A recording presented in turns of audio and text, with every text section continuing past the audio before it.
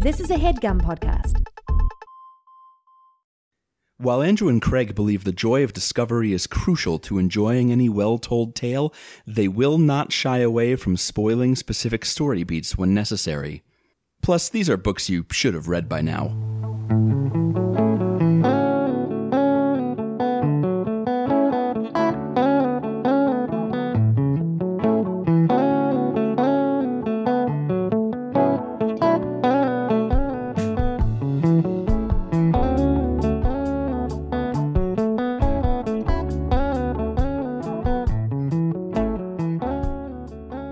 Hey everybody, welcome to Stop Homer Time, a podcast from the boys at Overdue, which is a podcast about the books you've been meaning to read. My name is Craig. My name's Andrew. And Andrew, we're back here. Many folks have probably listened to episode 0, but if they didn't, what are we talking about? Talking about the Iliad as translated. The Iliad, you know, from school and literature as translated by Emily Wilson, friend of the show. Yep. Who also translated the Odyssey several years ago. We read that. We had a good time. Coming back to read this. And hopefully have another good time. A slightly different good time. Yes. And what we've done, if you really, Iliad has 3.9 out of 5 stars on Goodreads. Come on. There's no pleasing anybody, you know what I mean? I would be interested to know what people's complaints are. I'd like to read the 3-star good. Actually, not right now, and so we're not going to sing the song. I would like to read the 3-star Goodreads reviews for the Iliad for people who are like, "Yeah, this is okay," but like, what did they think it was going to be? I didn't like the characterization. There's not enough explosions. The Trojan horse doesn't even show up. That's probably a big one. Yeah, that's probably a big one. And is this the story about war that I thought it was going to be? Is probably hits for some people. We talk in our episode 0 about, Homer again, about where this comes from. We talk about Wilson's translator note and introduction. So go back and listen to that if you have not already. We really just wanted to dive in, I think, with these. Yeah. So here we go. We're covering books 1 and books 2. Books 1 and books 2? Book 1 and book 2. Books 1 and 2. Pick one of those. And so let me give you a top level summary of book 1. Andrew's going to fact check me in case I miss anything. Just to set the table, and then we can kind of pick it apart, and then we'll do the same for book 2. So, okay. And then let's also read Wilson's names for each book, because I believe translators just come up with those. Can you tell me the name for book 1? So, name for book 1 is The Quarrel. The Quarrel. Okay, great. Starting in the 9th year of the Trojan War, the muse takes us. Well, the poet invokes the muse and takes us to Agamemnon and Achilles arguing among the Greeks. I don't know if we mentioned. I'm interrupting my own thing here. Yeah, you're interrupting your thing. You had plans for this thing. I did. You came to me with this thing, and you're. This is good content.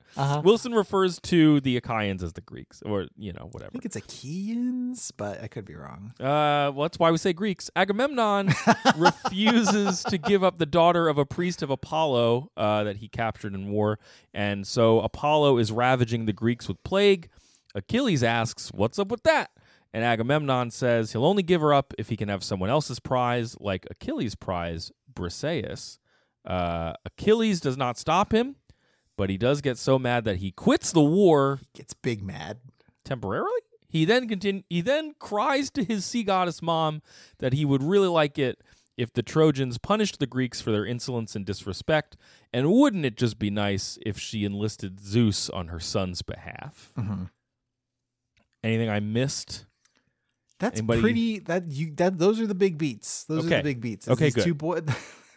And okay, so tell me. I don't know that we need to do a full Team Edward, Team Jacob on this, but are we Team Agamemnon or Team Achilles? Because I think that Achilles honestly brings up some pretty good points. I can never be Team Agamemnon. No. Agamemnon, if you don't know, okay, so he's the leader of the Greeks. He's the big proud general boy. He's comes from an ambitious heritage. He's referred to as the shepherd of the people, Lord of lords, Lord of men. Maybe I'm just informed by other stories where Agamemnon killed his daughter Iphigenia to please a goddess. Uh-huh. I mean, you gotta please the goddesses, though. You do. We've talked about that on Stop Homer Time before, where you gotta be nice to everybody all the time because they could be a god just ready to screw with your entire life if you don't like burn them the right cow or whatever. I just enough. I've consumed enough anti-Agamemnon media, I suppose, that while there is a point in this book where Achilles does become a bit of a whiny boy. He does, yeah. The longer he goes, the whinier he gets, which, it keeps me from being like fully Team Achilles. But I think Achilles starts on pretty reasonable footing. Yeah, so do you want to lay that out a little bit? Like, what are his complaints? I mean, Agamemnon is... what is he doing? He's refusing to like solve the problem, which is that there's plague. Yes, okay, yes. So there's a plague, and Apollo is doing it, and a priest of Apollo comes and says, "Hey, Agamemnon, could you like give me my daughter back? Because it's Chryseis who had been taken by Agamemnon as his trophy." Wilson talks in her translator's note a lot about women being referred to as trophies. They're just kind of semi-interchangeable spoils of war a lot of the time. Women especially are like, in this case. In this poem, they are allowed to grieve and be, captured, and that's kind of it. Yeah. And and the prophet is like, "Hey, can you give me my daughter back?" And Agamemnon says, "No, I'm not going to do that." And so the prophet asks Apollo, "Hey, can you rain terror down on these Greeks?" And all Agamemnon has to do is give him his daughter back and apologize. And Agamemnon is very mad. "Now go find me another trophy so I'm not the only Greek commander who lacks a trophy." Yep. That would be unfair. You can all see my trophy going elsewhere. This big whiny baby just wants his woman trophy. Yeah, and I was really struck this read by like, hey, let me tell you the story of the Trojan War. But what I'm really going to open with is two whiny baby boys. We're going to open 9 years in with these two big babies. And Achilles starts off on pretty good footing. He said, Lord Agamemnon, son of Atreus, no one is more acquisitive than you. How can the valiant Greeks give you a trophy? We see no heaps of treasure lying around ready to be divided up. The wealth that we have looted from the neighboring towns has been shared out. Shared out.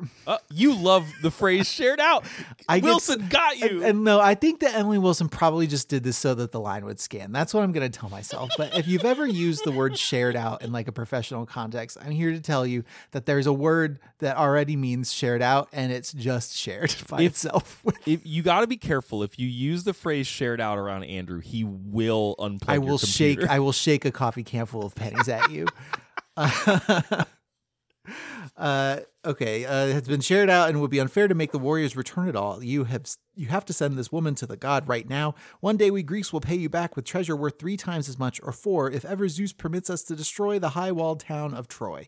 So, Agamemnon, if we do this thing that we are all here to do, and we are all here to do it because of you, then we'll give you more on the back end to make up for this like minor do it for slight. Points. Yeah. No, yes. Nope. Agamemnon, of course, is like, "No, I'm not going to do that." And then Achilles gets mad. "I did not come to Troy because I wanted to fight against the warriors of Troy. They never did me any harm at all. I came with you, you brazen cheat, to please you, to claim back compensation from the Trojans, for Menelaus, and for you, you dog face." Yeah.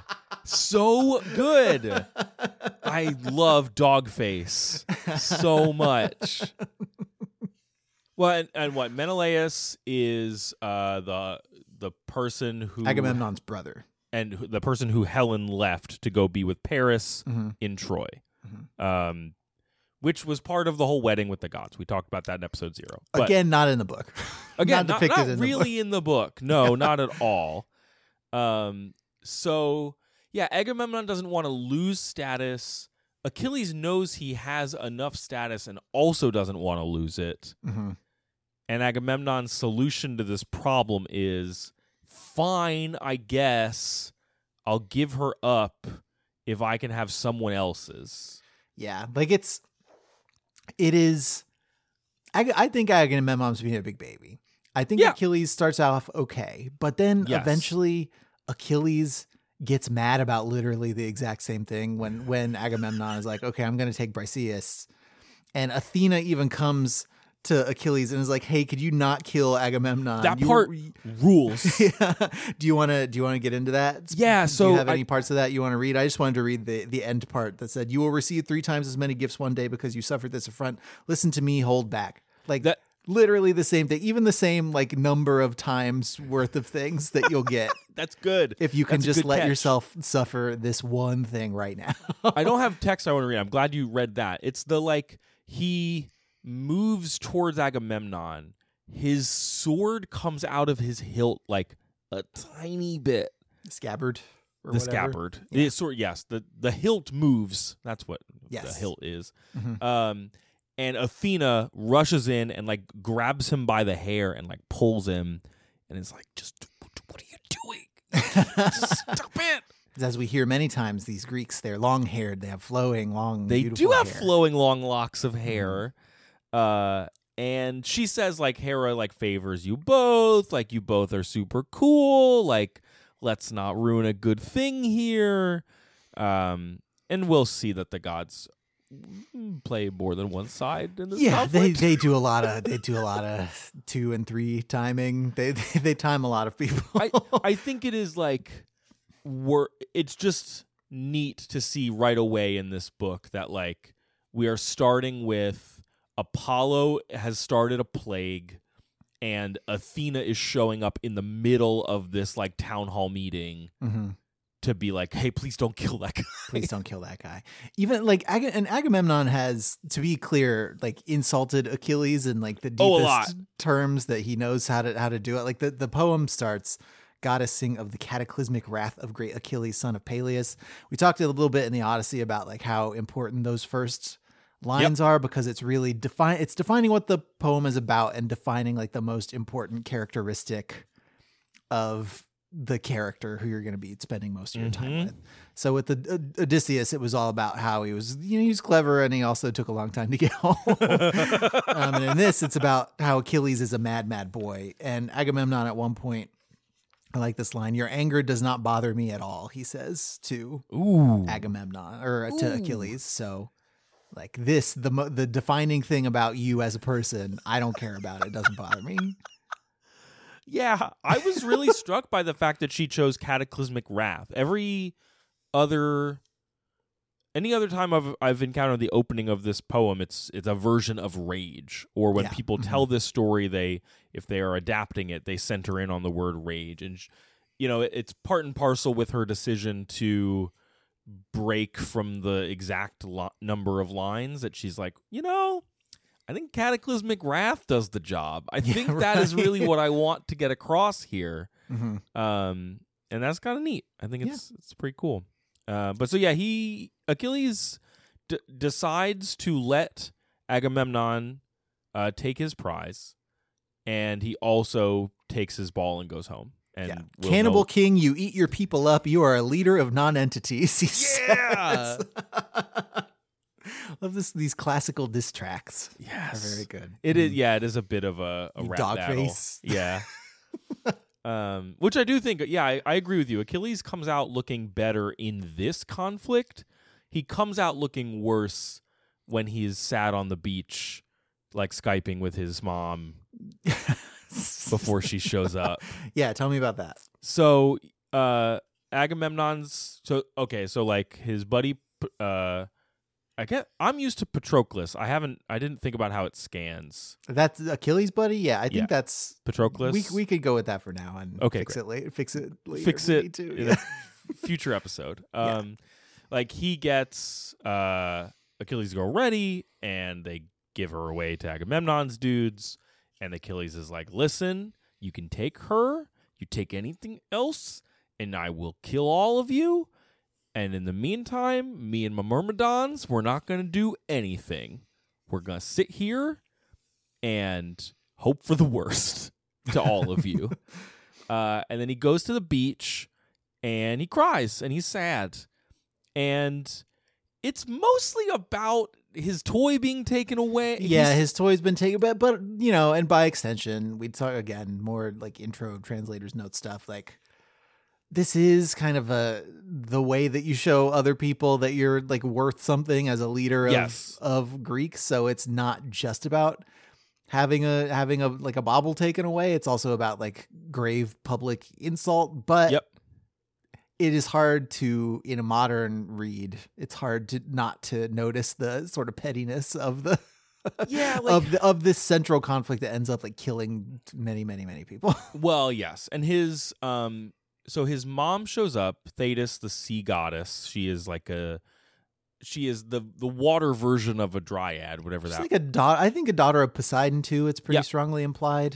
If it's not stated outright, yeah. One of the prophecies about Achilles, I don't think it's a lot of things are not covered in this poem, but it was that like he was destined, whoever her son would like be more powerful than his father.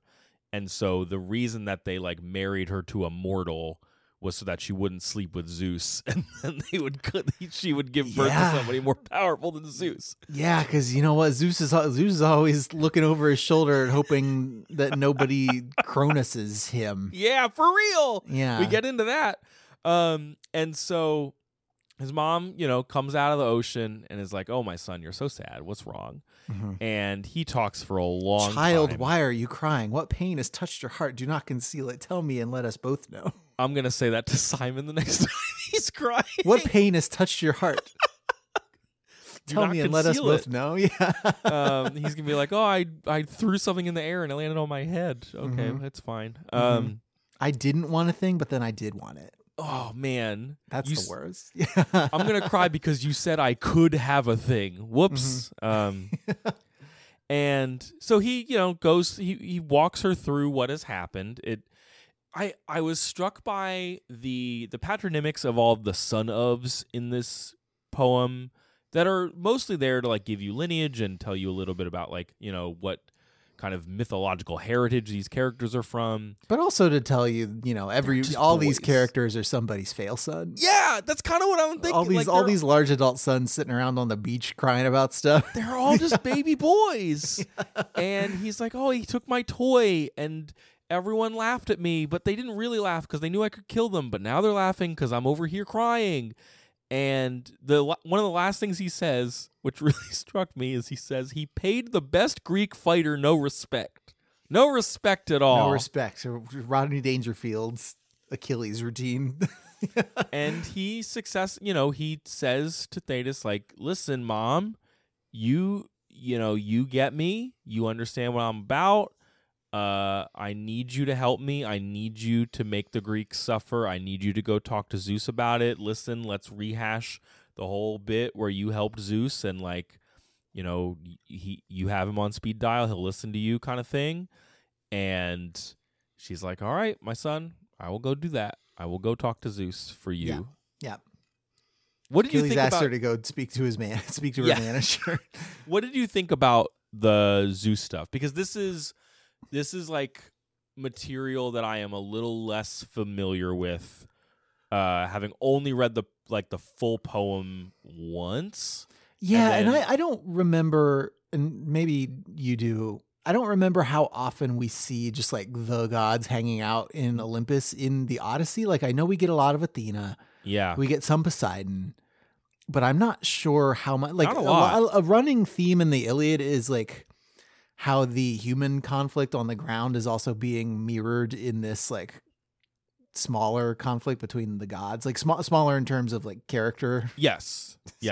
But like, larger in a cosmic sense, I guess. But I am way more familiar with adaptations of the Iliad, and I feel like this is the stuff that gets cut when you are adapting it to like be a modern war story starring Brad Pitt, or you're trimming it down to like be this kind of focused tale on stage or something. Like you don't have time to go to Olympus. And because so much of what is happening on Olympus is just like, I'm not going to say it's marking time, but it is a lot of it like just showing you, this tide in the battle is turning one way or another because some god decided to, and they decided to because like the last person who talked to them about it wanted them to do something. Yeah. So what is the thing you alluded to it earlier? The reason that Zeus ultimately helps Thetis was because he was going to get Cronus. Is that what it was? I mean, he's just in general is scared of being Cronus. But I think, hold on. I think she like freed him because like she saved him from something. People tied him up. Achilles mentions it at some point. He says, "You quickly summoned up to high Olympus the 100-handed giant who is named Briareus among the gods, but humans call him Aegeon. You called him because his strength is even greater than his father's. He sat by Zeus, exalted in his glory.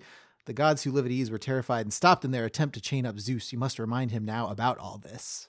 So basically, you did Zeus a solid. Go tell him that you did it to him, and he'll just go remind him that he owes you, and then spend that favor on me, please, mommy. Yes. So here's the thing this struck me funny in this whole Zeus section, and I do not remember this at all from any other time I've read the Iliad. Zeus is like, okay, I will do this. But he's like, listen, lady, you're going to make my wife mad. You have imposed on me a dreadful task to make an enemy of Hera who is always scolding me. This marriage, what a honeymooner's marriage they have. One of these days, Hera. And he says, but I will try my best to grant your wish, and so that you will trust me, I shall nod, my firmest guarantee among the gods. When I have nodded with my head, my word is trustworthy, irrevocable, sure. What I have promised must be carried out. You know who I thought of when I read this? I don't know. Who'd you think of? Paul Hollywood. I thought of the Paul Hollywood handshake and how it has been devalued in modern Bake Off. And nonetheless, they talk about Zeus's nod a lot in this book. Yeah, I mean, he's been stingier with it this season, I think. So sure, far. I think we're caught up. Yeah. He gave out one or two, maybe. He what he does now instead of giving out a bunch of them is he likes to give them out at unusual times. Like he'll give them out during different parts of the competition. Yeah, or he'll like come back and be like, "I gotta shake your hand." Yeah. But yeah, I was just like, I don't remember this thing about Zeus that he has like a famous nod. It's really, I mean, it's a pinky swear sort of thing. But he's like, yeah, and I'm gonna listen. I can't get you anything in writing. This is classic negotiating 101 stuff. Like, I can't get you anything in writing, but what I will do for you, what I promise I will do, is I will nod, and my nod is my bond. I guess. Did anything else strike you about this, like? God section? You know, he talks to Hera, he talks to Thetis. Hephaestus shows up at one point. Yeah, I mean, we just talk about Zeus and Hera quickly, and then move on to book 2. But Hera basically sees him and instantly clocks that he is up to something. Yeah. As soon as Hera saw him, she realized that silver-footed Thetis, the child of the old sea god, had plotted with him. Immediately, she scolded Zeus. So just like he's always saying. By the way, she scolds him and says, hey, if you are making secret plans, you have to tell me. And Zeus says, do not, Hera, expect to know all my intentions. They are too difficult to understand, even for you, although you are my wife. Oh, my God. Stop asking me all these questions. If I had anything to share with you, I absolutely would do it. I do think Wilson is doing a great job of making this a really awful marriage that we get to laugh at. You startle me. So this is Zeus. Then Zeus, who gathers clouds together, answered, you startle me. You always have your notions. I never get away with anything.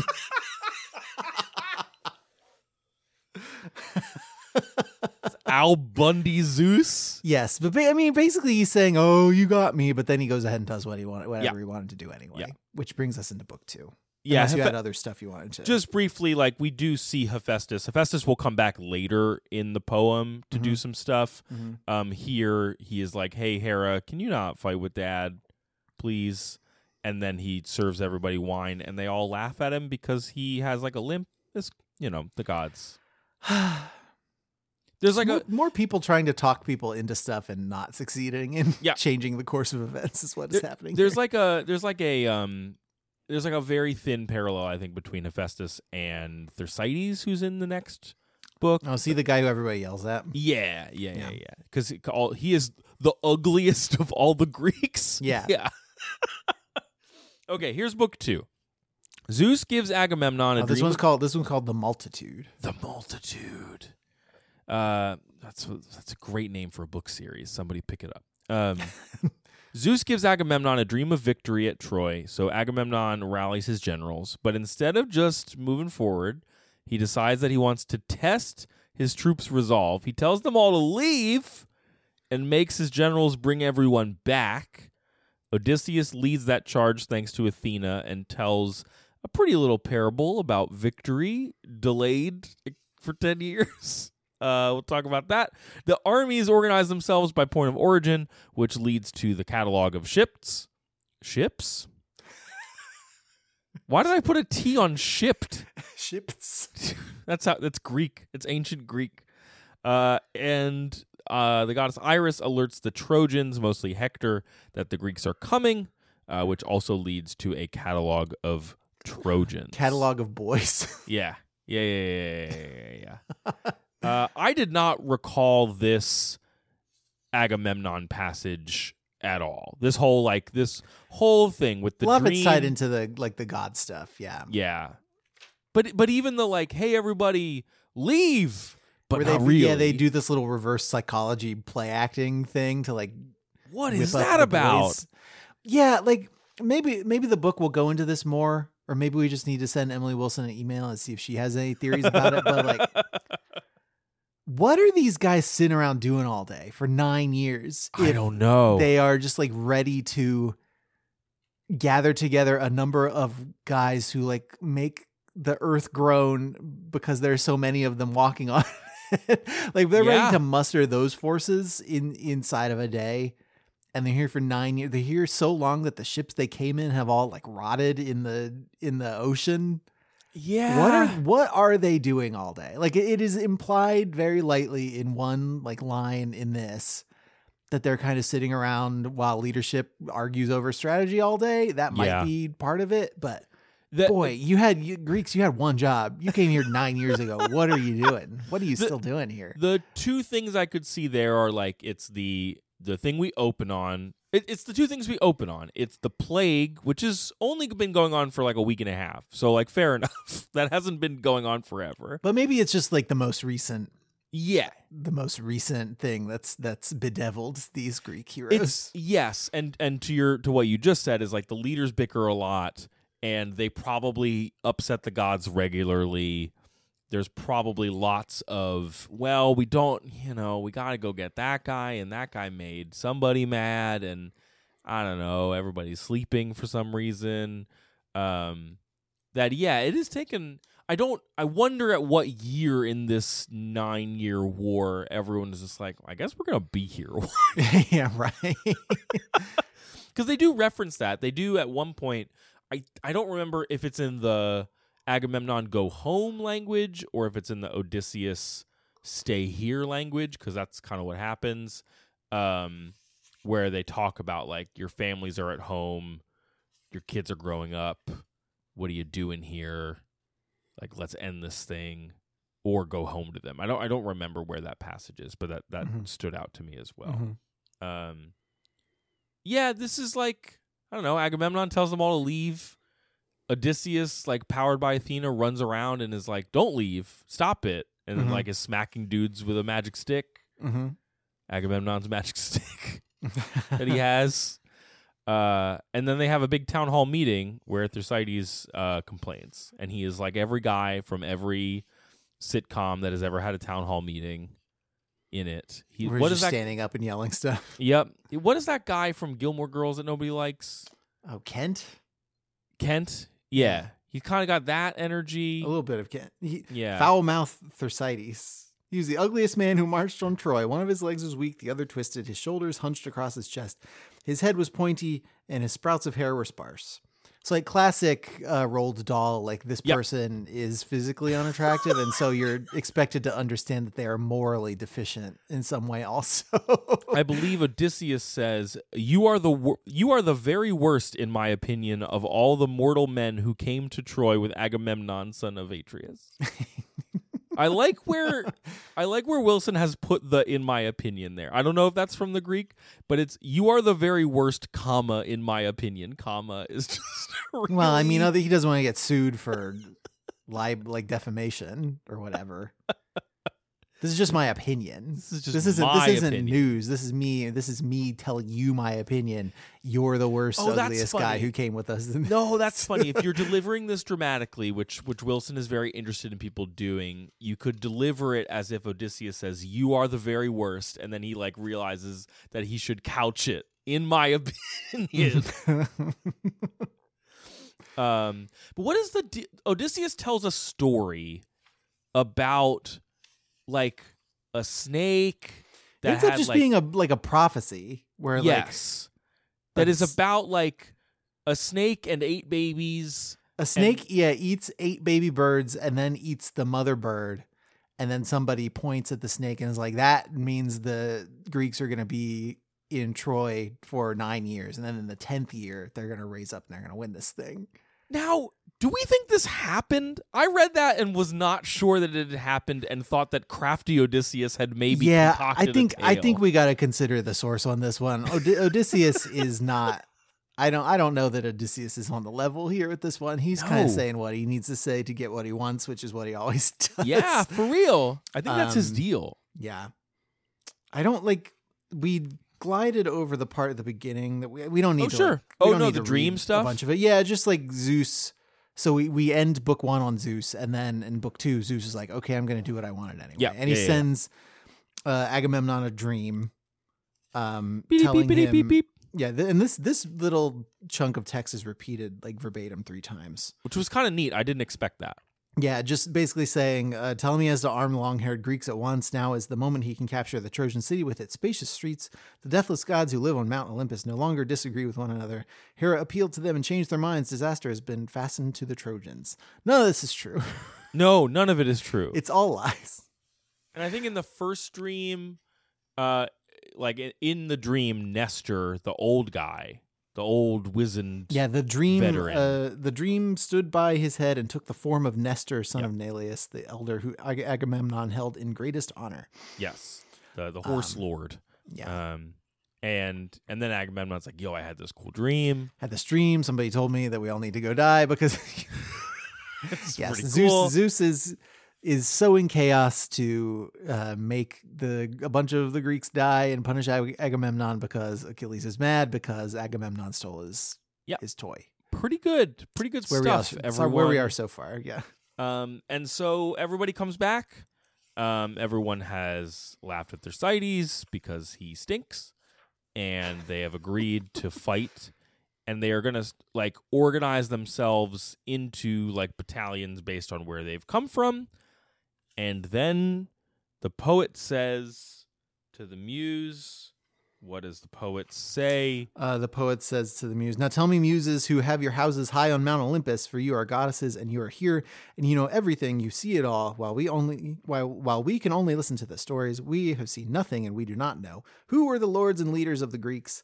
I could not tell or name the multitude, not even if I had 10 tongues, 10 mouths, a voice that never broke, a heart of bronze. Had not the Olympian muses, who are daughters of aegis-bearing Zeus, made me aware of how many came to Troy, I catalog only the captains and the ships they brought. I love 10 tongues, 10 mouths. That's one of my favorite lines. That's one of while we're talking about like ways to say that a number is big, my favorite in this book is earlier where Agamemnon is talking about how many more Greeks there are than Trojans. Okay. And he says, if both sides, the Greeks and Trojans, could agree to swear firm oaths and offer sacrifice and count how many Trojans lived beside their hearths, and all of us were grouped in sets of 10, picking a Trojan man for every group to pour our wine, then many groups would lack a server. By so much I say we Greeks outnumber all the Trojans living here. So even 10 to 1, they wouldn't always be, that they still couldn't make that ratio work because that restaurant would be backed up. And then we get so this is called the catalog of ships. That's what it's known as, like in scholarly circles. If you want to read more about it, it's got a little bit of like the sections of the Bible where people just begat other people and they go on like that for a while. It's got a little bit of the Sir Mix-a-Lot Jump On It song where he's just naming cities where all his hoes live. And he's just naming all those cities to get like a response from people in the audience who are like from the cities that he's naming. Yes, because you can imagine the poet, talking about what he's talking about. This be where the pigeons flock, Platia, the lush grass of hilly Ardis, the border town of Anthedon. Yes, yeah. when you're performing the poem, if you know someone is from there, you might play up that section of the poem a little bit. Right. Yeah. Yes. Arn, where rich vines grow.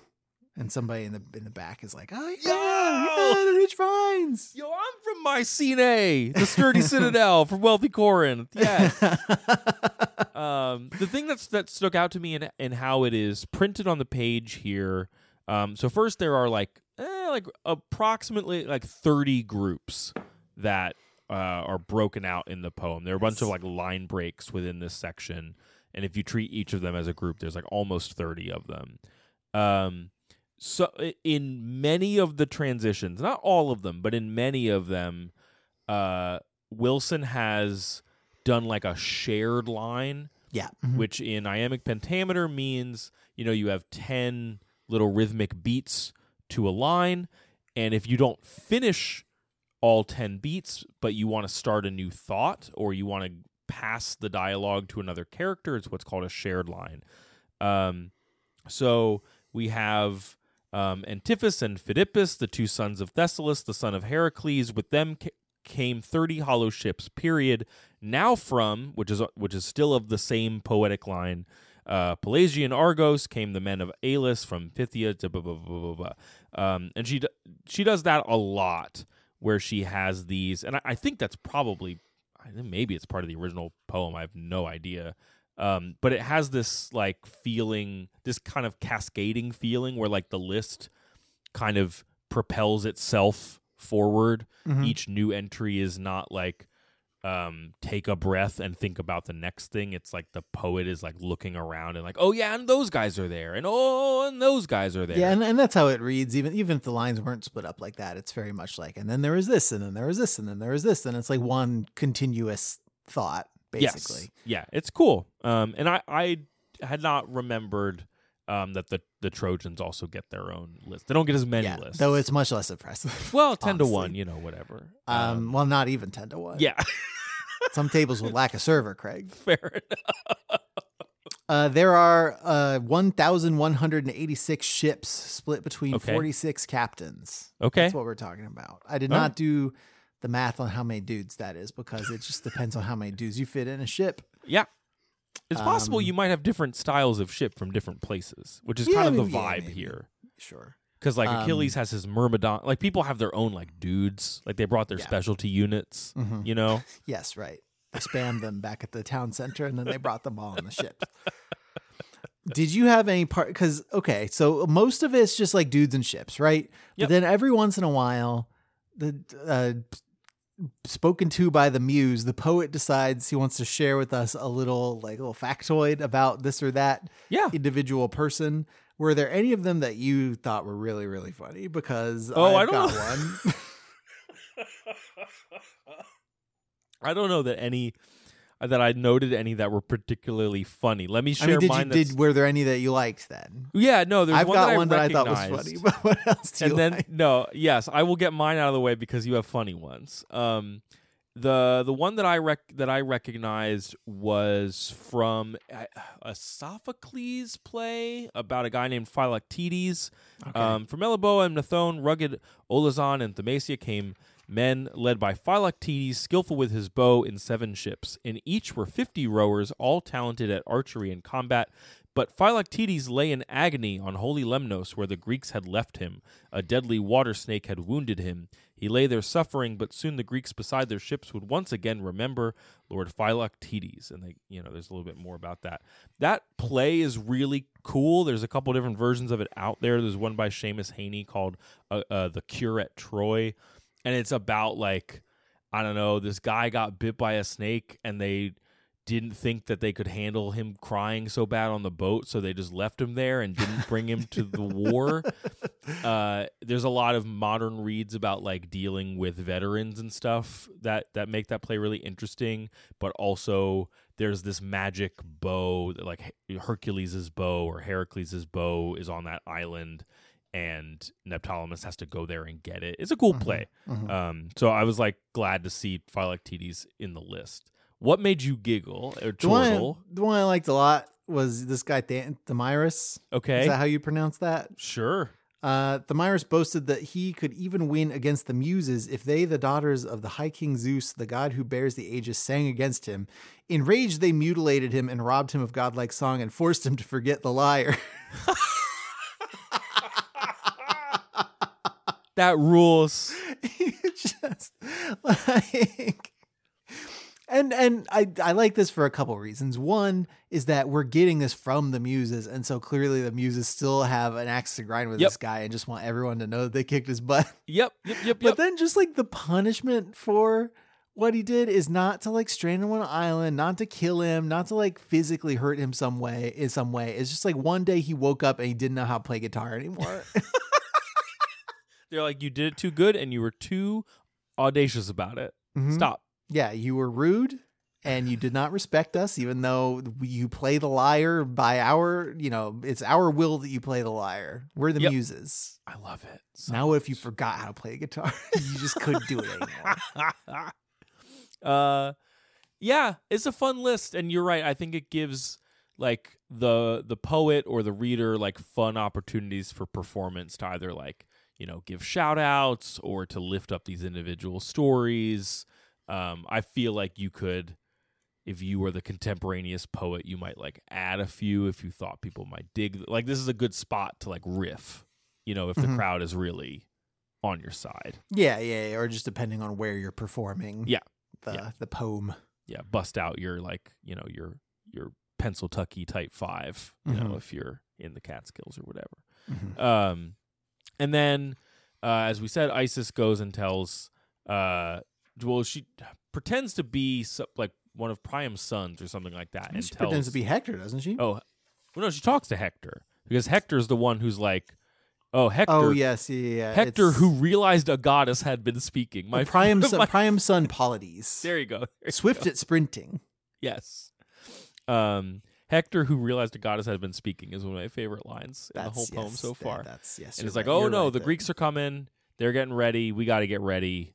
We're gonna go out and fight, and we got the catalog of boys. Yep. Just most of the things that sprung out to me in the catalog of boys was just we do get one little snarky aside. One brother came to war dressed in gold ornaments, just like a girl. Those baubles did not save his life, poor fool. Oh boy. But we also.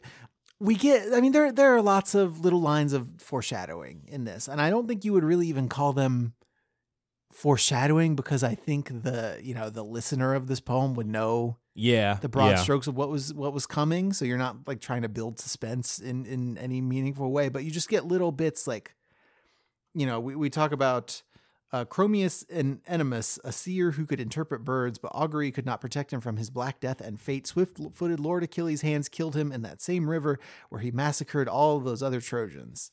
So, like, we're several books from any massacring. Yeah. And yet, but here's this one guy. Here's this one dude out of all of these dudes. He's going to get killed by Achilles. And also Achilles is going to massacre a lot of other Trojans. There's going to be a river there. It's going to be a whole scene. Well, which is interesting to think about because so far Achilles is only really mad at the Greeks. Yeah. So you got to figure out how that's going to happen. Yeah. And the last, like, patronymic or epithet is really the word I was looking for. Yeah, epithet's the word you want. Because patronymic is just the son of stuff. Epithet that I had not really remembered. I was familiar with swift-footed Achilles, but the one that stood out to me in this read is... something like his fate races after him, or like Achilles whose fate is always running behind him or something. Just the various ways that the poem and then Wilson's translation is like, yeah, this guy is like, he's really not far from the end of what he's here to do. Yeah. And it's coming for him. And so like all of the decisions he's making, you have to think about the fact that like, he's not gonna get old. Something's gonna happen first. So that stood out to me. That's cool. Yeah. But yeah, that's book 1 and book 2, Andrew. That's books 1 and 2. I don't really know what's going to happen right away next because we just had a big long list. I think there's a little bit more exposition to come. Yeah. But there's probably going to be some funny stuff in there. It is. If I went back and read one of the older Iliad translations that I've read before, and I was really like reading it with my full brain and like trying to pay attention to it and reading it with a highlighter. Henry wants to know why I keep coloring in this book and if I could let him color in it. That's funny. Are you drawing lines? Henry. Can you turn the page, please? I'm sure I would notice funny parts in that too, but Wilson, I don't know. It's this was my experience of her Odyssey too. Yep. Is that I just found it. I was finding it easier to read, which made it easier for me to pick out little textured surfaces among all the like if you're just reading the catalog of ships, it's really easy to treat it like a song in a Tolkien novel. Like it is just there to be kind of skimmed and skipped over. Yeah, totally. Especially on like subsequent read throughs. But they're just, I don't know. I noticed every little bit of variation from the list. It helps that the list is not uniform. Like each item in the list is not uniform in length. Like some passages are just like, I don't know, Ajax had some guys. Oh, here's the other Ajax. Like it is not here's 10 lines about each boat, which does help. But yeah, I think you're right. Wilson's writing in particular is just easier to like, let me just like, sit down inside of this one chunk of the list and see what's going on here. It's a little easier to do. Mm-hmm. I hate when I'm reading something old and I have to like figure out why it's funny. It's just so frustrating. It's just one of the hardest things about enjoying old things. Yeah, that's you're not going to get translations of Shakespeare really per se. I mean, I'm sure there are people who have tried to go through and there are large modernize projects them. where people have done similar things. Yes, but yeah, like I both find it helpful and super frustrating when you read those versions of Shakespeare that have the like annotations in line. Yeah, so that you can like, so they're like genius lyrics. So you can understand like all the old timey references to like weird nobles and whatever. Yeah. So you know why it's funny, but it's nice to read a thing like this and just like know why it's funny because it is rendered in a way that is funny. Yeah, for real. that registers to me as humor. Here in our year, 2023. Mm-hmm. Well, that's it. Thanks everybody for listening to our first episode of the Iliad proper with the first two books of the book or the poem, whatever. And what do we say at the end of every episode of Stop Homer Time? See you next time, dog face.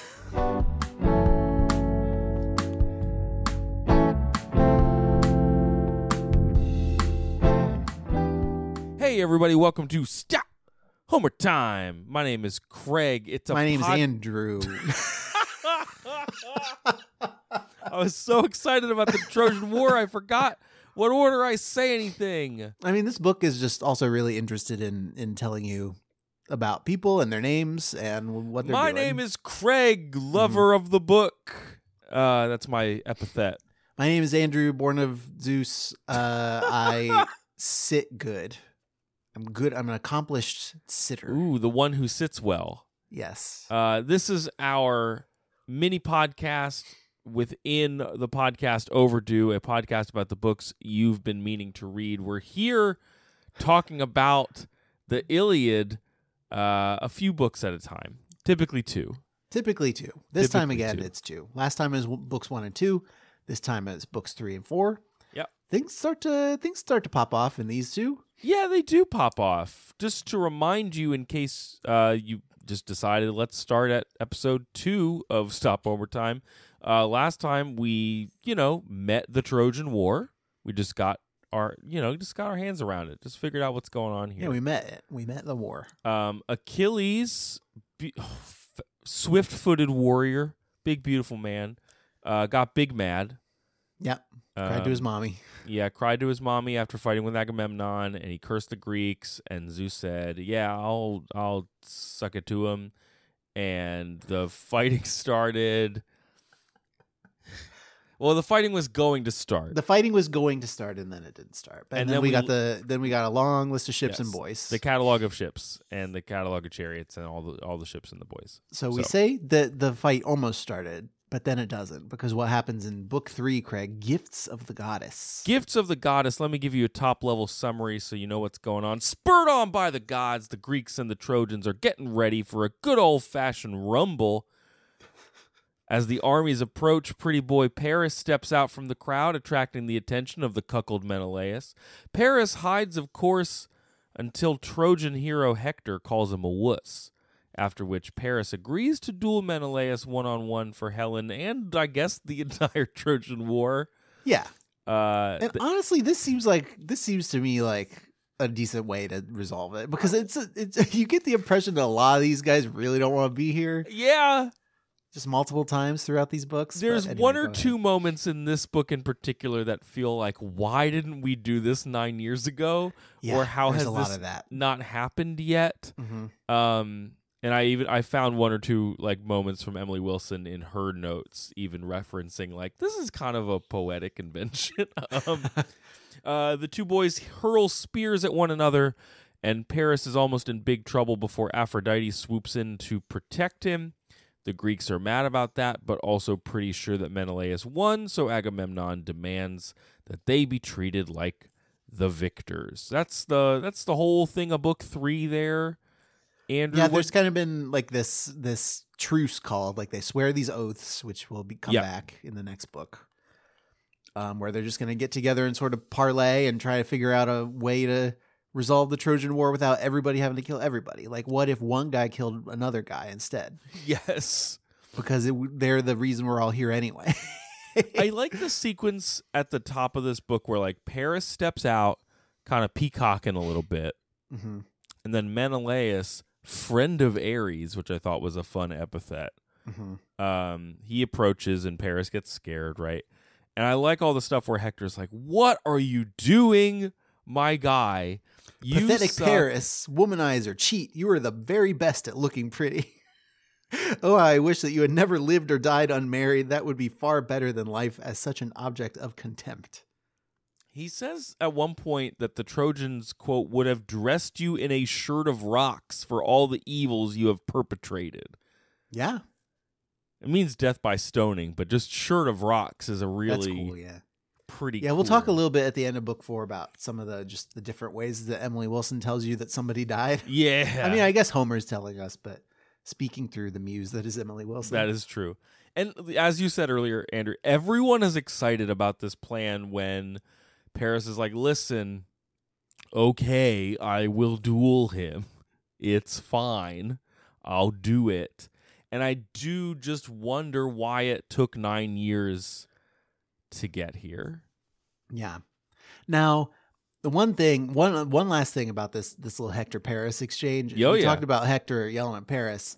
We didn't talk about what Paris says back to Hector, which is like, yeah, I'm pretty, but glorious gifts that come from gods that they themselves have given must not be thrown away, although no human chooses them willingly. Yeah. Listen, the gods made me this pretty, and so I just have to be a pretty boy. It's very important, because otherwise I'm offending the gods. That's the thing. I was like, yeah, I ate your lean pockets, and it's because the gods wanted me to. They wanted me to be full of this pepperoni energy, and so they wanted me to eat your hot pockets, and I didn't even put them in the little, like, the foil microwave sleeve. I just ate them because I like it when there's a little cold bit in the middle. This reminds me of a time in college, Andrew. Oh, is this the Texas Toast? It is. It's when I came home from an a cappella rehearsal and found that many of my friends were eating my Texas Toast out of the freezer, and I don't think that they had even heated any of it up. I mean, it was a pack, if you will, of like 20 and 21-year-old young men, and like applying heat to food is not something that we did a lot. And I do believe a similar excuse was simply it was there for the taking. It was there for the taking. Like, and the gods made me hungry, and your toast was there, and so I didn't want to offend the gods. Who are you to refuse a gift from the gods? Your gift being your hunger and my Texas toast. Understandable. Yeah. Glorious gifts that come from gods that they themselves have given must not be thrown away.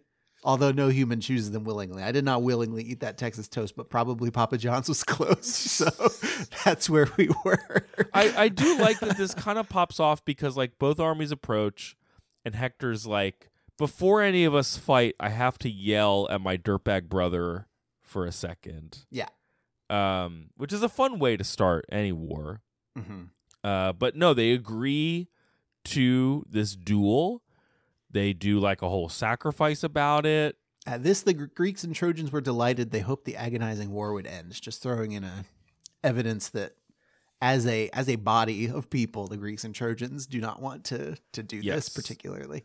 And then we get this scene with we move back into Troy proper. Iris, the goddess who's been popping in and out of Troy to like deliver messages, goes and talks to Helen and is like, yo, your boys are going to fight. And Helen's like, man, I don't know that I like either of these guys. I guess Menelaus was cool. What's your read on Helen? Because like there's a lot of self-loathing from Helen in here. Mm-hmm. This is our one, I think in these two books, our one instance of dog face is when Helen is calling herself a dog face. Yes. And she like simultaneously seems to regret leaving Menelaus, but also she does boink Paris once Aphrodite like sweeps him into her chambers and vice versa. And in between that, she kind of argues with Aphrodite a little bit, and she's like, "What is your she make Aphrodite mad." And Aphrodite's like, "Shut up, I'm a god. Stop complaining." Mm-hmm. So Helen like. I don't know, Helen. Stubborn girl, you must not make me angry, or in my rage I will abandon you and start to loathe you with as deep a passion as I have loved you as my friend till now. Whoa. I shall devise a strategy and make you loathed and abhorred by both the Greeks and Trojans, and you shall die a dreadful death. So no pressure though. You do what you want. You do what you want, girl boss. Helen seems like she's in a tough spot, to put it. Do you think Aphrodite's lightly. a girl boss? Yeah. Okay. Definitely. I think Aphrodite likes to girl boss more than like Athena does. Athena's just like, she just does her thing. Mm-hmm. I think Athena's a cool girl and Aphrodite is a girl boss. But she's one of the girl bosses who pulls the ladder up behind her and doesn't help other women. Yes. Get up to the girl boss level. Yeah, definitely. Can we do more like early 2010? Anyway, could continue. I mean, there's a lot of gods gaslighting people here, and the Trojans are gatekeeping, basically. Let's think about that the whole time. So Iris talks to Helen. And is like, this duel's going to happen. Hela goes to the Sky and Gates to see what's going on. Mm-hmm. This is referred to in Emily Wilson's notes as the Takoscopia, something. The watching from the wall, basically. The Superscopia. Yeah, and she finds Priam, king of Troy, and they Priam's hanging out with some other guys, and none of them talk about how pretty Helen is, which is a big deal, I think.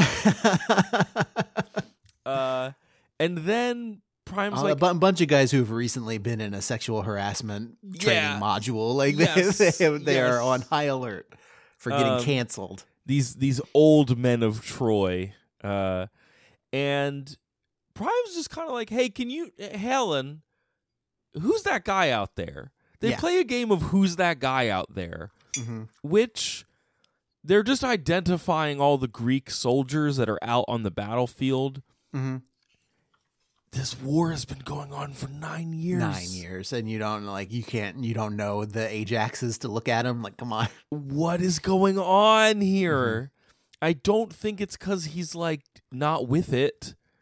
I think it is just an invention of the poem This is what Emily Wilson says. She says it's so yeah.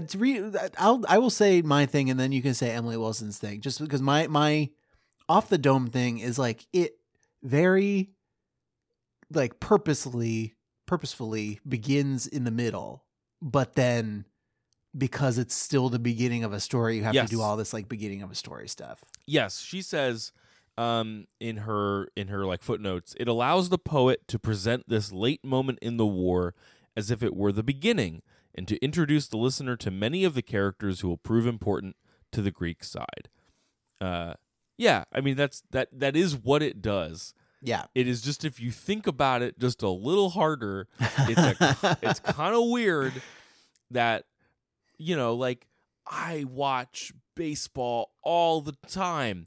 It's and true, if I had watched it for 9 years and then I asked you to come over and be like, who are those guys? Who are those guys on the field? What are their names? That'd be kind of strange. It would be. So, okay, let me play Prime's advocate here. Oh, please. I love this game.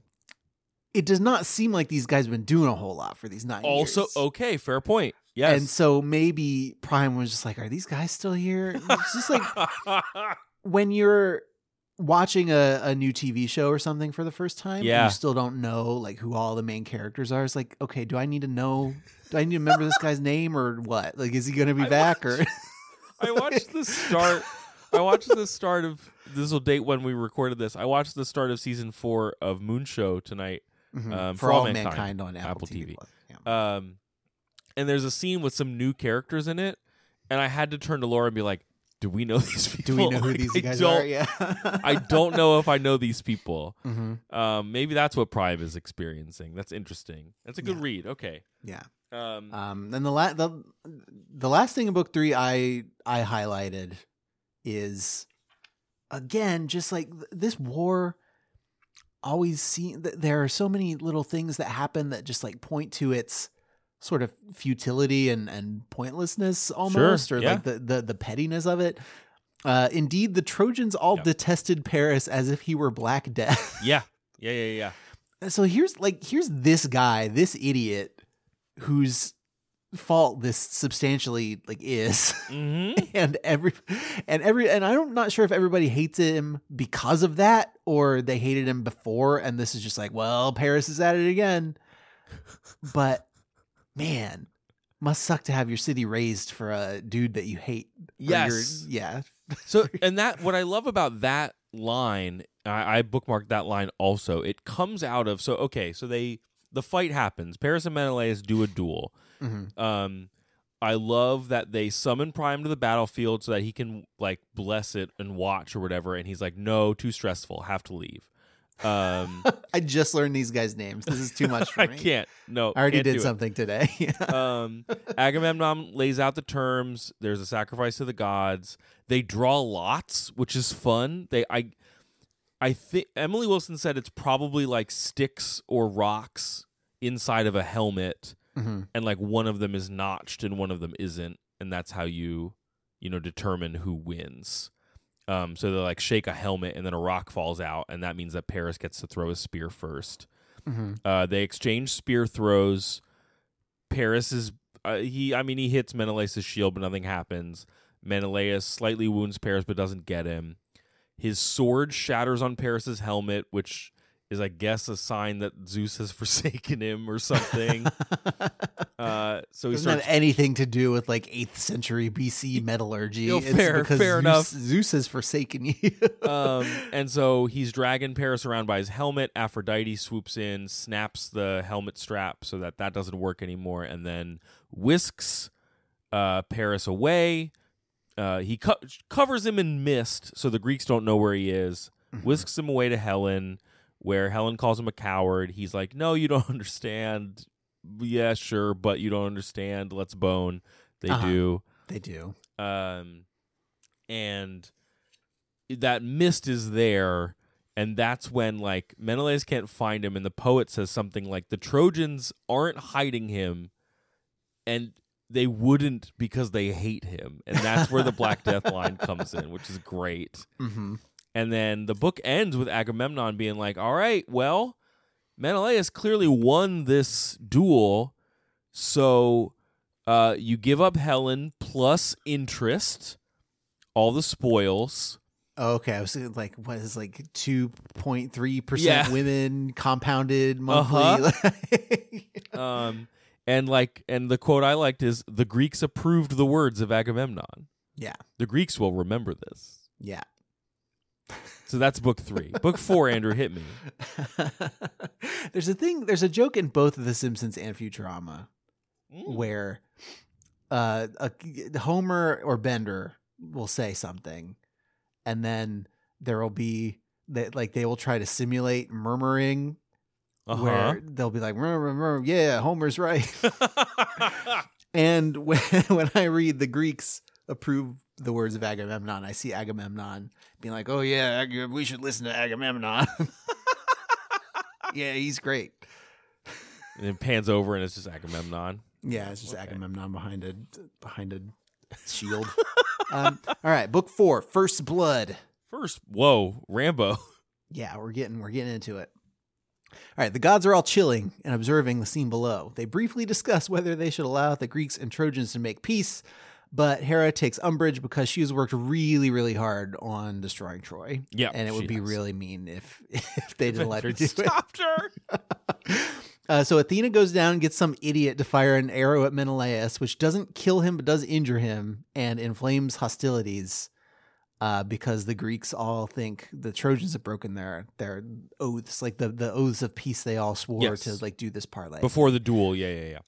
Greeks, again, as in I think book 2, are not thrilled about the prospect of resuming fighting, but Agamemnon goes around and yells at everybody really good until they're ready to fight. We kind of get a sequence of Agamemnon walking around, sort of whipping people up, just negging people, just negging a lot of people. Yeah, he checks in with a few specific Greek leaders. He gets into a bit of sniping with Odysseus briefly, but then walks away before it can escalate. Good job, Agamemnon. And the Greeks eventually start marching. They marched in total silence because they were so frightened of their leaders, was the line that I liked a lot. And then almost immediately after that, by contrast, we see a louder, messier Trojan horse, which is not unified. Trojan host. Man. Whoa. Got H words after a Trojan. That horse it's hard to say not anything appear. Else. No, the horse is not in the book. It's not in the book. We see a messier, louder Trojan host, which is not. They're specifically called out for not being unified by, quote, a common tongue or accent or dialect. Just kind of even though the Greeks are from all over the place, it's still they're more of a unified front than the Trojans are. Wilson called that out in her notes, being and yet we also know that the poem is this mishmash of Greek, yada, yada, yada. And we also know, in book 3, they're swearing oaths to the same gods. Yeah. It's not even, they don't even have a different pantheon or anything. Yeah. And then the two armies meet, and boy, does it get messy pretty quick. It does get messy. And that's pretty book 4. quick. Mm-hmm. That is book 4, First Blood. What do you think of this Olympus scene? It's kind of messed up. I think all the Olympus stuff is so funny, honestly. It's so wild. It's so busted. What is it? Hera, you're the very worst of all the children of our, and so what Zeus has done, and maybe he's being genuine, maybe he's not, because Zeus is a tricky guy himself. Yeah, he is. And Hera is always scolding him. They've got this relationship that we've established as being very honeymooners-ish. And Zeus says, shall we rouse up terrible war and bitter strife again, or should we reconcile the warring sides? And Hera says, you're the very worst of all the children of our father Cronus. What have you said? How could you make my labor useless, a pointless struggle to no end? What about all my hard work, all my sweat? I drove my chariot horses to exhaustion, gathering this great army to bring ruin to Priam and his children.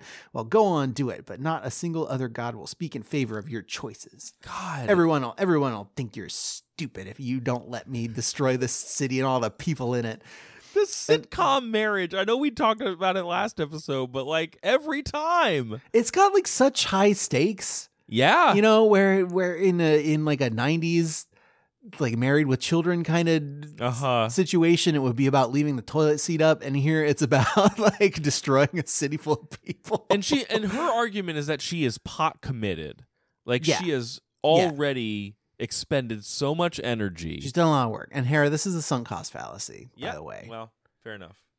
And Zeus's response is, okay. She probably would not enjoy my no implying that she has fallacies. She would turn you into like a toadstool or something. Yeah. And Zeus's response is basically, okay, fine, but next time I want to kill a city that you love, you gotta shut up. Let me do it. So let us compromise in these decisions, he said. And they're both basically fine with that. Like she's like, yeah, I find that agreeable. That's okay. Yeah. So they're gonna send Athena down to mess with people. Did this stand out to you, Andrew? And I don't know the poem well enough to know if this is a choice of Wilson's or if it is just the thing itself.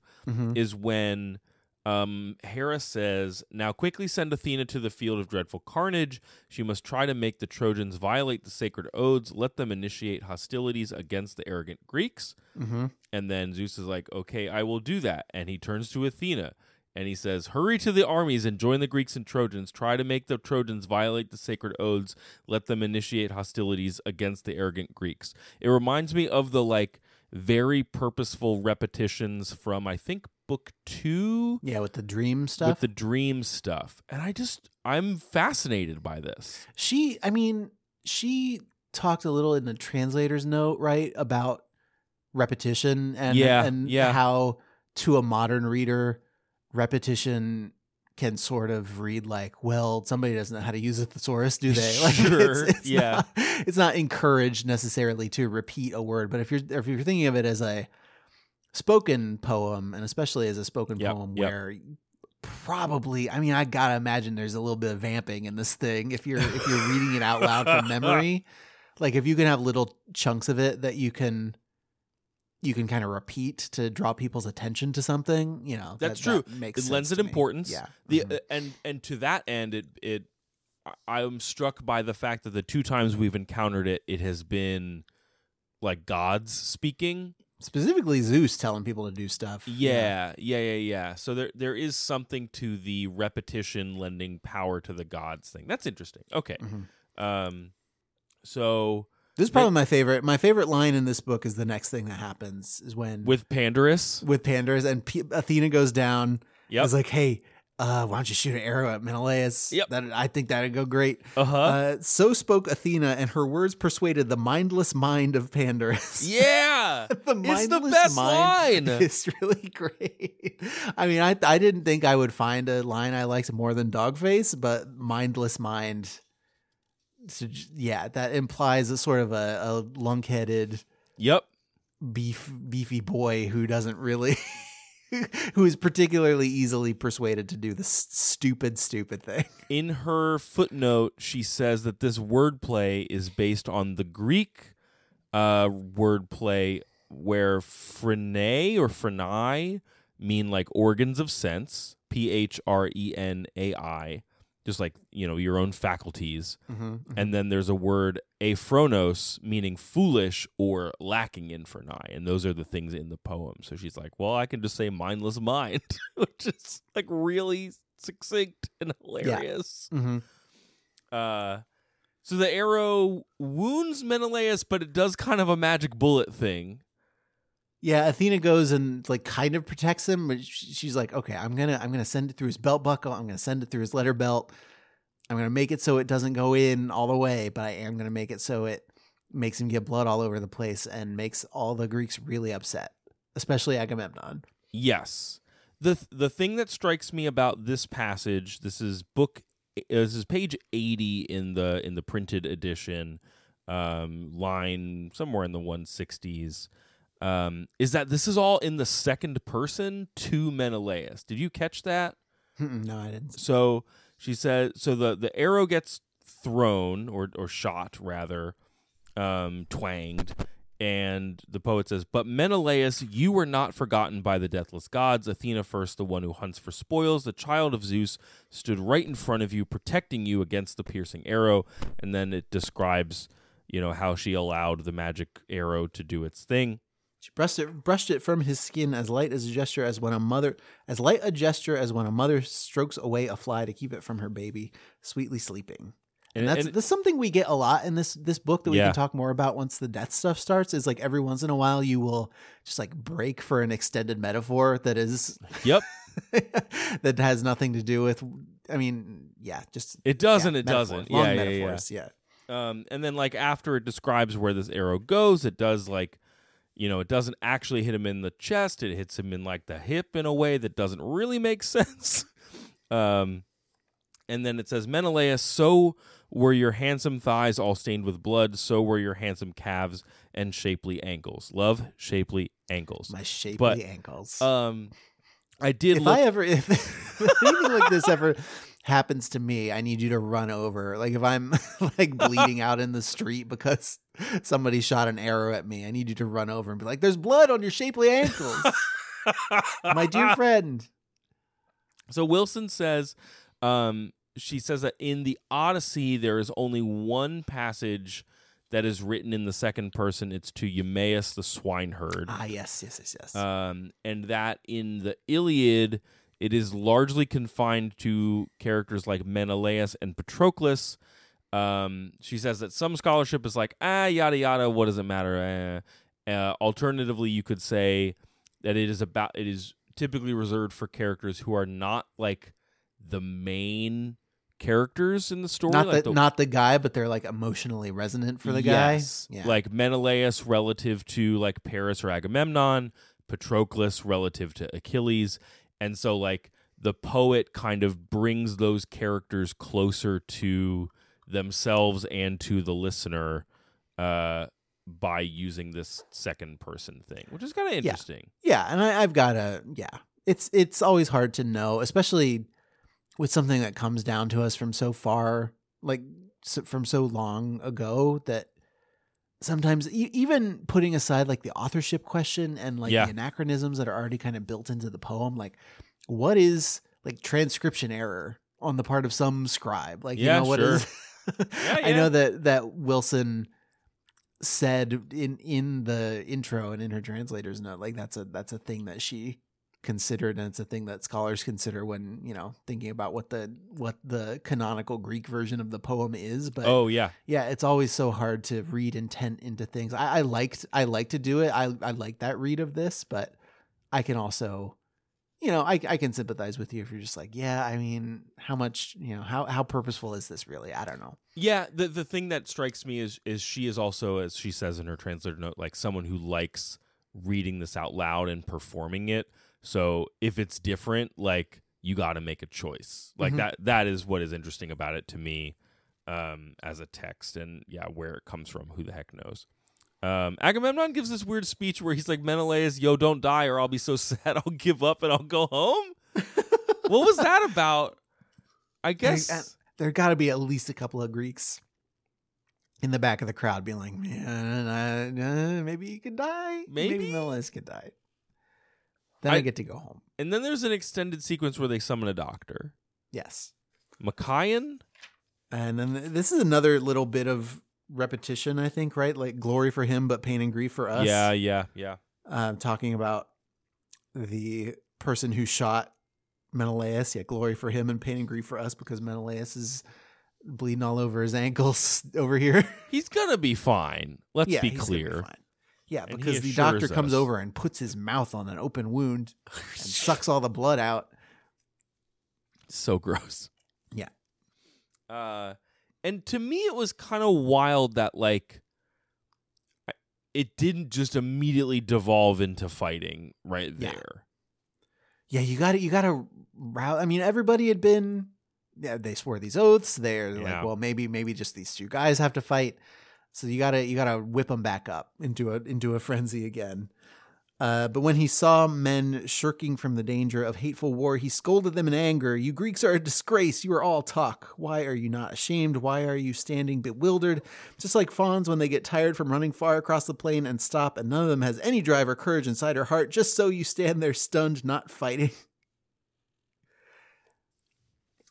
Really, like harsh words.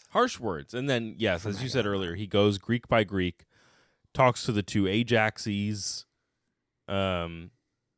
which I know will come up. I know Ajax will factor into this poem. I don't know the Ajax story super well. I don't know it super well either. I know Ajax mainly because if you play the Greeks in the video game Age of Mythology, he's one of their hero units, but I don't know which one it is. I don't know which one of the Ajaxes that it is. Okay. I think it's probably the big one, but I just am not sure. I do like we got to check in with Nestor, the old guy. I just love him as a 2,500-year-old, the old guy in the trope. Dude's probably like 44 years old. Agamemnon says, Nestor, old soldier, how I wish your strength of body could still match your vigorous mind, but age the equalizer wears you down. I wish some other man was weak like you, and you could still take part with younger men. And then Nestor says, the gods do not give everything at once to humans. Then I was young. Now old age weighs me down, but I will still accompany the horsemen and give them orders and convey advice. This is the privilege of age. My juniors, confident in their strength, will be the ones to hold and hurl their spears. So he just gets to be the guy who tells other people what happened in other fights and maybe let's, learn something from it. Yeah. The one thing in this sequence before the fighting really breaks out and before like the little Odysseus bit that struck me was so he's talking to Nestor, and he's talking specifically about like the composition of Nestor's forces. So Nestor has the cavalry in front. He has the infantry to guard the rear. And he drove the commoners into the middle so reluctant fighters would be compelled to fight against their will. Yeah, ooh boy. So, you get this big catalog of ships. You got like 1,100 ships up in the sky, and you got to fill all these ships with dudes, and not all these dudes are like enthusiastic soldiers. So what do is you put them in a place where they have to fight. Yep. Because fight or flight will kick in, and they can't fly because they're surrounded by horse boys and like trained infantry. So just stick them in the middle somewhere. I love the idea that there's just hundreds of just dudes just there, like trying to be dudes, just guys in Hawaiian shirts carrying a stick, just getting ready to fight. Like they don't know what they're doing. It's all these level 1 guys who just started out from the opening town in their life. It's like and you've got one like leather shield and a crude club, and you haven't found any weapon or armor shops yet, and you just got to go out and fight a war like that. Well, you brought up Age of Mythologies. It like reminds me of like, well, I mean, I guess I'm gonna go invade somebody. Who do I have? Bunch of townspeople, I guess. Mm-hmm. Yeah, bring them with me. A villager rush for the Trojan War. Nestor is the expert on it. Then the fighting pops off, and it is it's pretty intense. It's pretty intense. What stuck out to you in the fighting, Andrew? I just kept like taking note of like something that as the fighting gets started, usually when you are talking about gods, they've got the familiar names. Oh, yes. Yes. And here we've got a section with sort of personified emotions. Among them all went terror, panic, and insatiable conflict. These are all capped. Who is the sister and companion of murderous Ares. First she swells a little, then grows until her head can touch the sky as she's traveling across the earth. So now she hurled belligerence among the throng of warriors and walked among them, increasing the men's screams and cries of pain. So not even like kind of personified insofar as she's like growing and walking and like doing that kind of stuff, but it's really you don't see, I don't think, conflict like up in Olympus, like hanging out and like watching Zeus and Hera fight over stuff. Like this is something that's been like created by the emotions on the battlefield. Yes. Almost. Yeah. And to me, it immediately just feels like it's a smoke monster just flying around, like making men feel. Okay. I mean, that's not what it is, but it is not a. To your point, I don't picture it as a hot god on Olympus. No, I picture it as a vibe sweeping over people. Yeah, I don't really think of the conflict as like a big step on me lady who is walking among the Greeks, like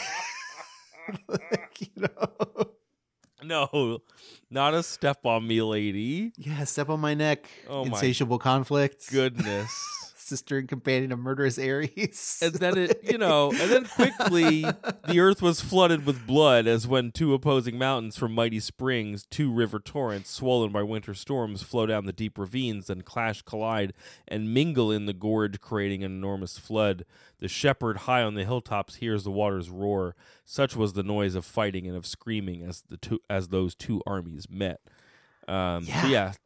Woof. So you go from like, what have these people been doing for 9 years to, it's like rivers of blood flowing down from mountains. How many people are dying? And then the poem is like, let's tell you about individual guys that died. And I'd like, we don't need to go completely blow by blow, but it's like, imagine how guys are getting stabbed in the head and whatnot. It's very visceral, both like physically and emotionally. Like in terms of physics, you've got the one guy who Odysseus kills because he killed Odysseus' friend. Odysseus, enraged about his comrade, speared one side of his forehead, and the tip of the bronze poked right out through the other temple. Darkness obscured his eyes. Mm-hmm. And then emotionally, Simoisius stands out to me. But he would never pay his loving parents back for taking care of him. His life was short. Yep. Oops. Whoops. Pretty bad. Yeah. Darkness covered his eyes. His body was undone. His spirit left him. Just the different little way. Like you were going to experience a lot of individual dudes dying, and so I always it always kind of catches me how what is repeated, what is not. Like how do you say that over and over again? Yep. Yeah. And then Apollo steps in because the Trojans start to break a little bit. Like they may roll a little bad on their Constitution save. And Apollo is like, hey, Trojan horsemen, come, do not yield the battle to the Greeks. Their bodies are not made of stone or iron. When they are struck, the bronze cuts through their flesh. Also remember that Achilles, son of Thetis with the finely braided hair, is absent from the fighting. He is sitting beside the ships and ripening his anger to cause more heart sickness. I think the only mention of Achilles in these two books. For I don't remember. I think so. I think maybe he's mentioned in book 2. I don't remember, but it's been a while. The guy the poem is about. Yep. Though in here the poem is about him insofar as it's about why he is not here, which is because he's big mad. It's still about the anger of Achilles and what it hath wrought. Oh yeah, he prayed to the gods and now they are doing it. Yeah, he made this happen. And then some more people die. There's one line was this is the end of the book. And all around them many more were killed. Now nobody could think the fighting light, not even one who somersaulted through it, unscathed, unwounded by the sharp bronze weapons. If great Athena took him by the hand, protecting him from the barrage of arrows.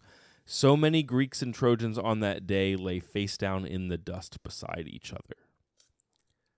Boom. I mean, wounded, but well. Oh, unwounded? Yeah, unwounded. Oh, dang. I said unwounded. You want to take that back? Now, nobody could think the fighting light, not even one who somersaulted through it unscathed, unwounded by the sharp bronze weapons. Whoopsie doodle. Unwounded. God's wounds. I will own saying unwounded. That is fine. I was giving you an opportunity to edit it out of the show, but that's no. I said it out loud with my mouth. Yeah, the same mouth that I would use to praise the muse. You know what? Bet it's happened before to some Greek guy who was reading this poem. And everybody's sitting around at the tables or whatever, being like, "Did he just say unwounded?" This guy sucks. That's how you know that there must have been multiple poets, because a few of them just never got hired again because they said unwounded. And okay, can we book the poet from the good place, or do we got to go to Poet City to hire some teenager? Okay, so so we're at book 4. How you feeling, Andrew? We're getting into it. Yeah, we're getting into the fighting part. Yes. But I know we go back to Achilles. I know Achilles and Patroclus become Big deal. a big thing. I know we get more of Hector. I just don't. I know we spend most of the book with like these other individual guys, and what I do not remember is the order in which these things happen and like how much of the book actually it is. Like I think this happened to us a lot in the Odyssey, is just like, parts of the story have been more absorbed into the canon than others, and parts of them like you just remember better than others, and so you misremembered like when they happen and like how big a part of the story they were. I'm curious to encounter the moments I'm familiar with and put them back into context. Yeah, well, and these two books right up against each other. The first book 3, is like two pretty well-known characters, Paris and Menelaus, have a duel, and then book 4 is like a bunch of guys you've never heard of die. Yeah. And we're going to talk to you about them, but they all die. Mm-hmm. And so I'm interested to move into a phase of the poem where, some people who are in the opening credits maybe are actually have some things happen to them. Mm-hmm. Mm-hmm. I mean, but if you're a main character and you die, do your comrades come and strip your plot armor off and take that back, or did I think so, and then they can put it on themselves, and maybe that will cause its own problems. Mm-hmm, mm-hmm. Spoilers. So that's it, Andrew. If folks have thoughts on the Iliad, they can always send them to overduepod@gmail.com or hit us up on social media at overduepod. If folks, just thank the patrons. This is episode This what is the am big I saying? This is the one that goes out to everybody. If folks want to know more about the show, where do they go? Overduepodcast.com is our internet website. Up there we have all kinds of links to the books that we are reading. We also have, if you want to listen to these episodes early, we have a Patreon page, patreon.com/overduepod. Get access to all kinds of bonus episodes early, not just Stop Homer Time. Sit in on live stream recordings of different stuff. Always have a good time with those. Usually it's something a little bit lighter, a little bit goofy. The chat really pops off. Our next one is going to be December. Who knows what it could be? Wink. Vote on our monthly schedule. Each month we do a book that is picked by our patrons out of 3 options. So you could do that as well. Mm-hmm. Yep. Patreon.com/overduepod. Okay, Craig, I think what now happens? So on our next episode of Stop Homer Time, the Iliad, I believe we are going to do 3 books 5 through 7. Ooh. So if you're reading along with us, plan for that. And if you're not, then plan for that. Yeah, plan for something else. I don't know. I'm not your dad. Andrew, what do we say at the end of every episode of Stop Homer Time? See you later, dog face.